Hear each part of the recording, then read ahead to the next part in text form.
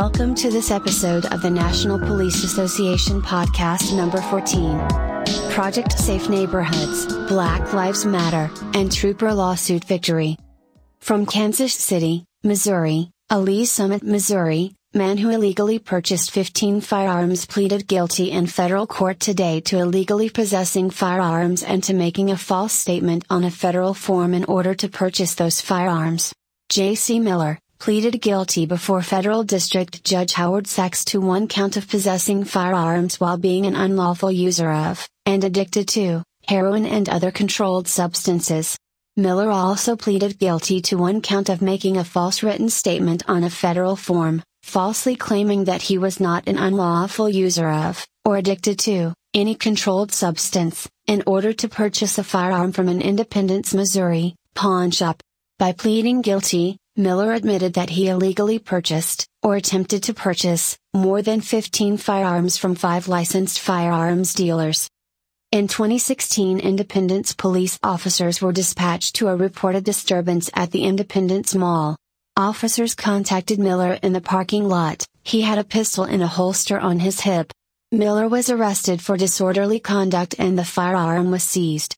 During an inventory of Miller's vehicle, officers found a pistol in the center console, sitting next to a loaded syringe. 3 fully loaded magazines were found in the glove compartment. The next year, Lee's Summit, Missouri, police officers responded to a shots fired call at Miller's residence. During a search, officers found a rifle with a 30-round magazine, casings, more magazines loaded, 1 orange needle cap, a spoon with brown residue that field tested positive for heroin, and a used syringe containing a red dark liquid. A detective attempted to interview Miller, but was unable to do so because he was under the influence of a controlled substance.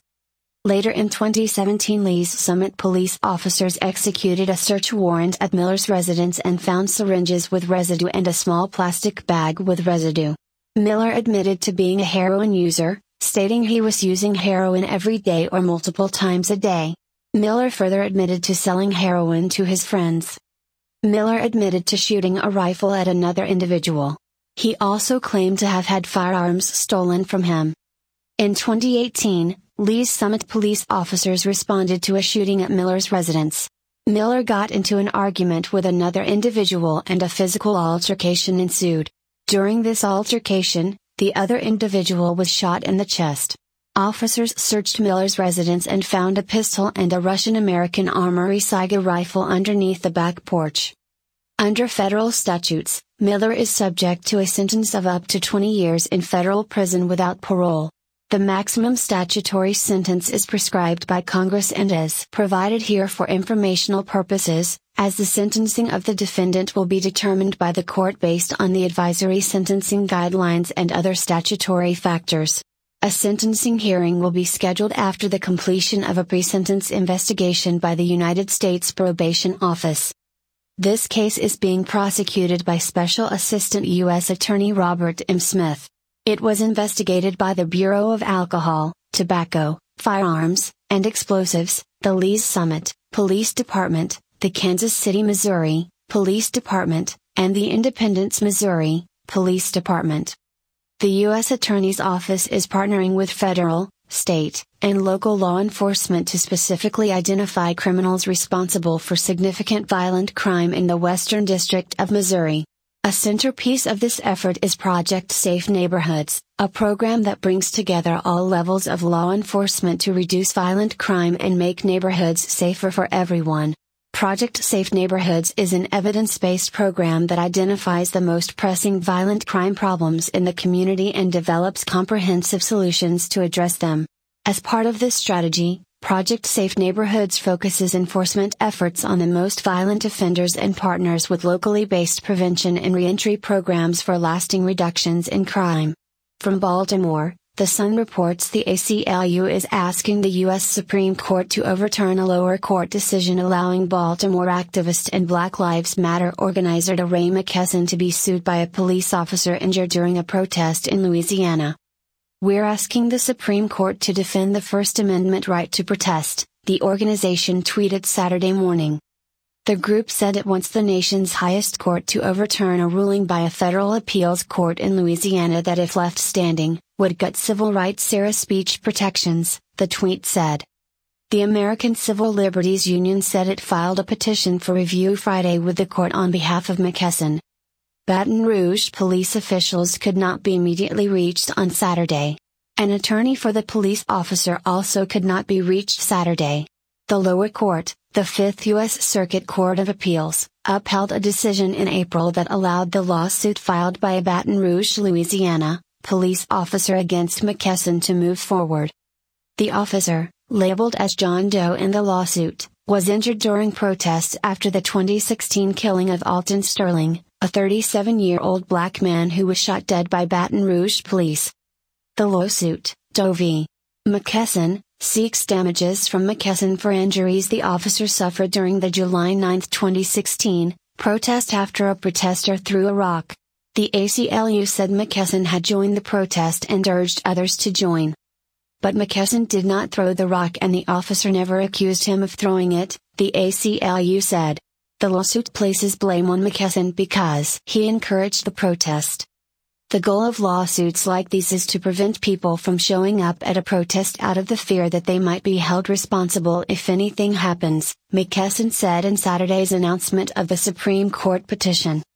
He warned the suit could set a precedent of making protest organizers responsible for events over which they have no control, such as random people coming into a protest and causing problems. In 2017, Judge Brian Jackson dismissed the officer's lawsuit, citing First Amendment rights. But the Court of Appeals ruled in April that the lawsuit accusing McKesson of negligence could proceed and should not be dismissed on First Amendment grounds. McKesson should have known that leading the demonstrators onto a busy highway was most nearly certain to provoke a confrontation between police and the mass of demonstrators, yet he ignored the foreseeable danger to officers, bystanders, and demonstrators, and notwithstanding, did so anyway, Circuit Judge E. Grady Jolly said in the court's unanimous ruling. The Supreme Court has recognized that peaceful protesters can't be held liable for unlawful actions of others, said David Cole, the ACLU's national legal director. If the law had allowed anyone to sue leaders of social justice movements over the violent actions of others, there would have been no civil rights movement, he said. From Framingham, Massachusetts, the Enterprise News reports a state police trooper from Canton who said he was forced to falsify records to protect a judge's daughter has been cleared of any wrongdoing. State Police Colonel Kerry Gilpin wrote to Trooper Ryan Sevier in a June 26 letter made public Thursday that he acted appropriately during the case involving the daughter of Dudley District Court Judge Timothy Bebo. The case was dubbed Troopergate and became the first in a series of scandals that consumed the force. The letter was part of the settlement of Sevier's lawsuit alleging he was ordered to delete embarrassing information about Allie Bebo after she was arrested on charges of drunken driving and driving under the influence of drugs in October 2017.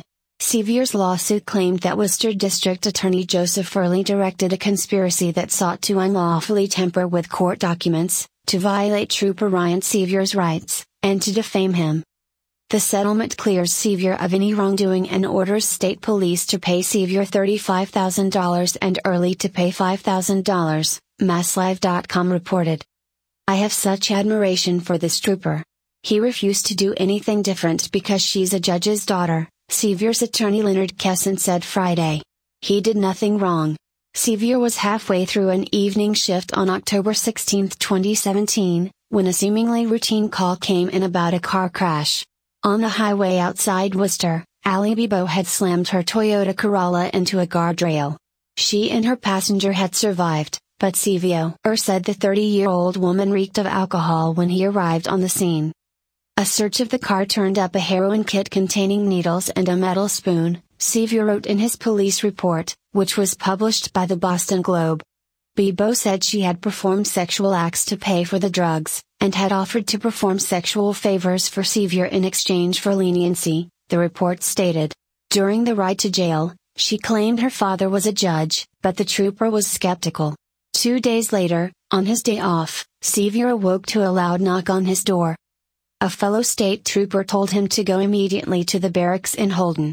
When he got there, His supervisors ordered him to delete negative and derogatory statements in his report on Bibo's arrest, saying he could be fired if he refused. Bibo, it turned out, was the daughter of Judge Timothy Bibo, who presided over a drug court.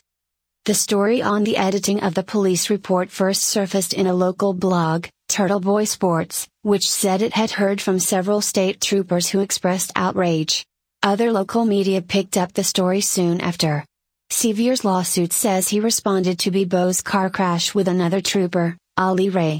After Bibo failed multiple sobriety tests, he said, they arrested her and charged her with driving under the influence of narcotics and liquor. When he was called into the barracks 2 days later, Sevier was first met by a lieutenant who said he had been ordered by his supervisor, Major Susan Anderson, to issue him a written reprimand for the negative and derogatory statements included within the gist of your report. His sergeant was also reprimanded for approving the report, according to the lawsuit. Then Sevier met with Anderson. The details about sexual acts had to be cut, she told him, and handed him a copy of the report with proposed edits written in red and black ink, according to the lawsuit. Sevier protested. Making the proposed edits was morally vacant, he said. Jeffrey Gilbert, a police union representative who was present for the meeting, came to Sevier's defense, saying the trooper would only make revisions under direct orders. This is an order, Jeff, we all have bosses, Anderson responded, according to the lawsuit. Gilbert added that Sevier would be charged with insubordination and subject to discharge if he continued to refuse. If this was some random person and not a judge's kid, Sevier said, according to the lawsuit, none of this would be happening. Eventually, Sevier agreed. His lawsuit says he was forced to alter the report under illegal coercion by his commanders. He also alleges that then Colonel Richard D. McKeon, Anderson and others tried to have the original report surreptitiously removed from the court file and replaced with the altered report. State police denied this. When news broke about the dispute the following week, a state police spokesperson made false and derogatory statements about Sevier, in particular that his report contained improper statements that violated department standards.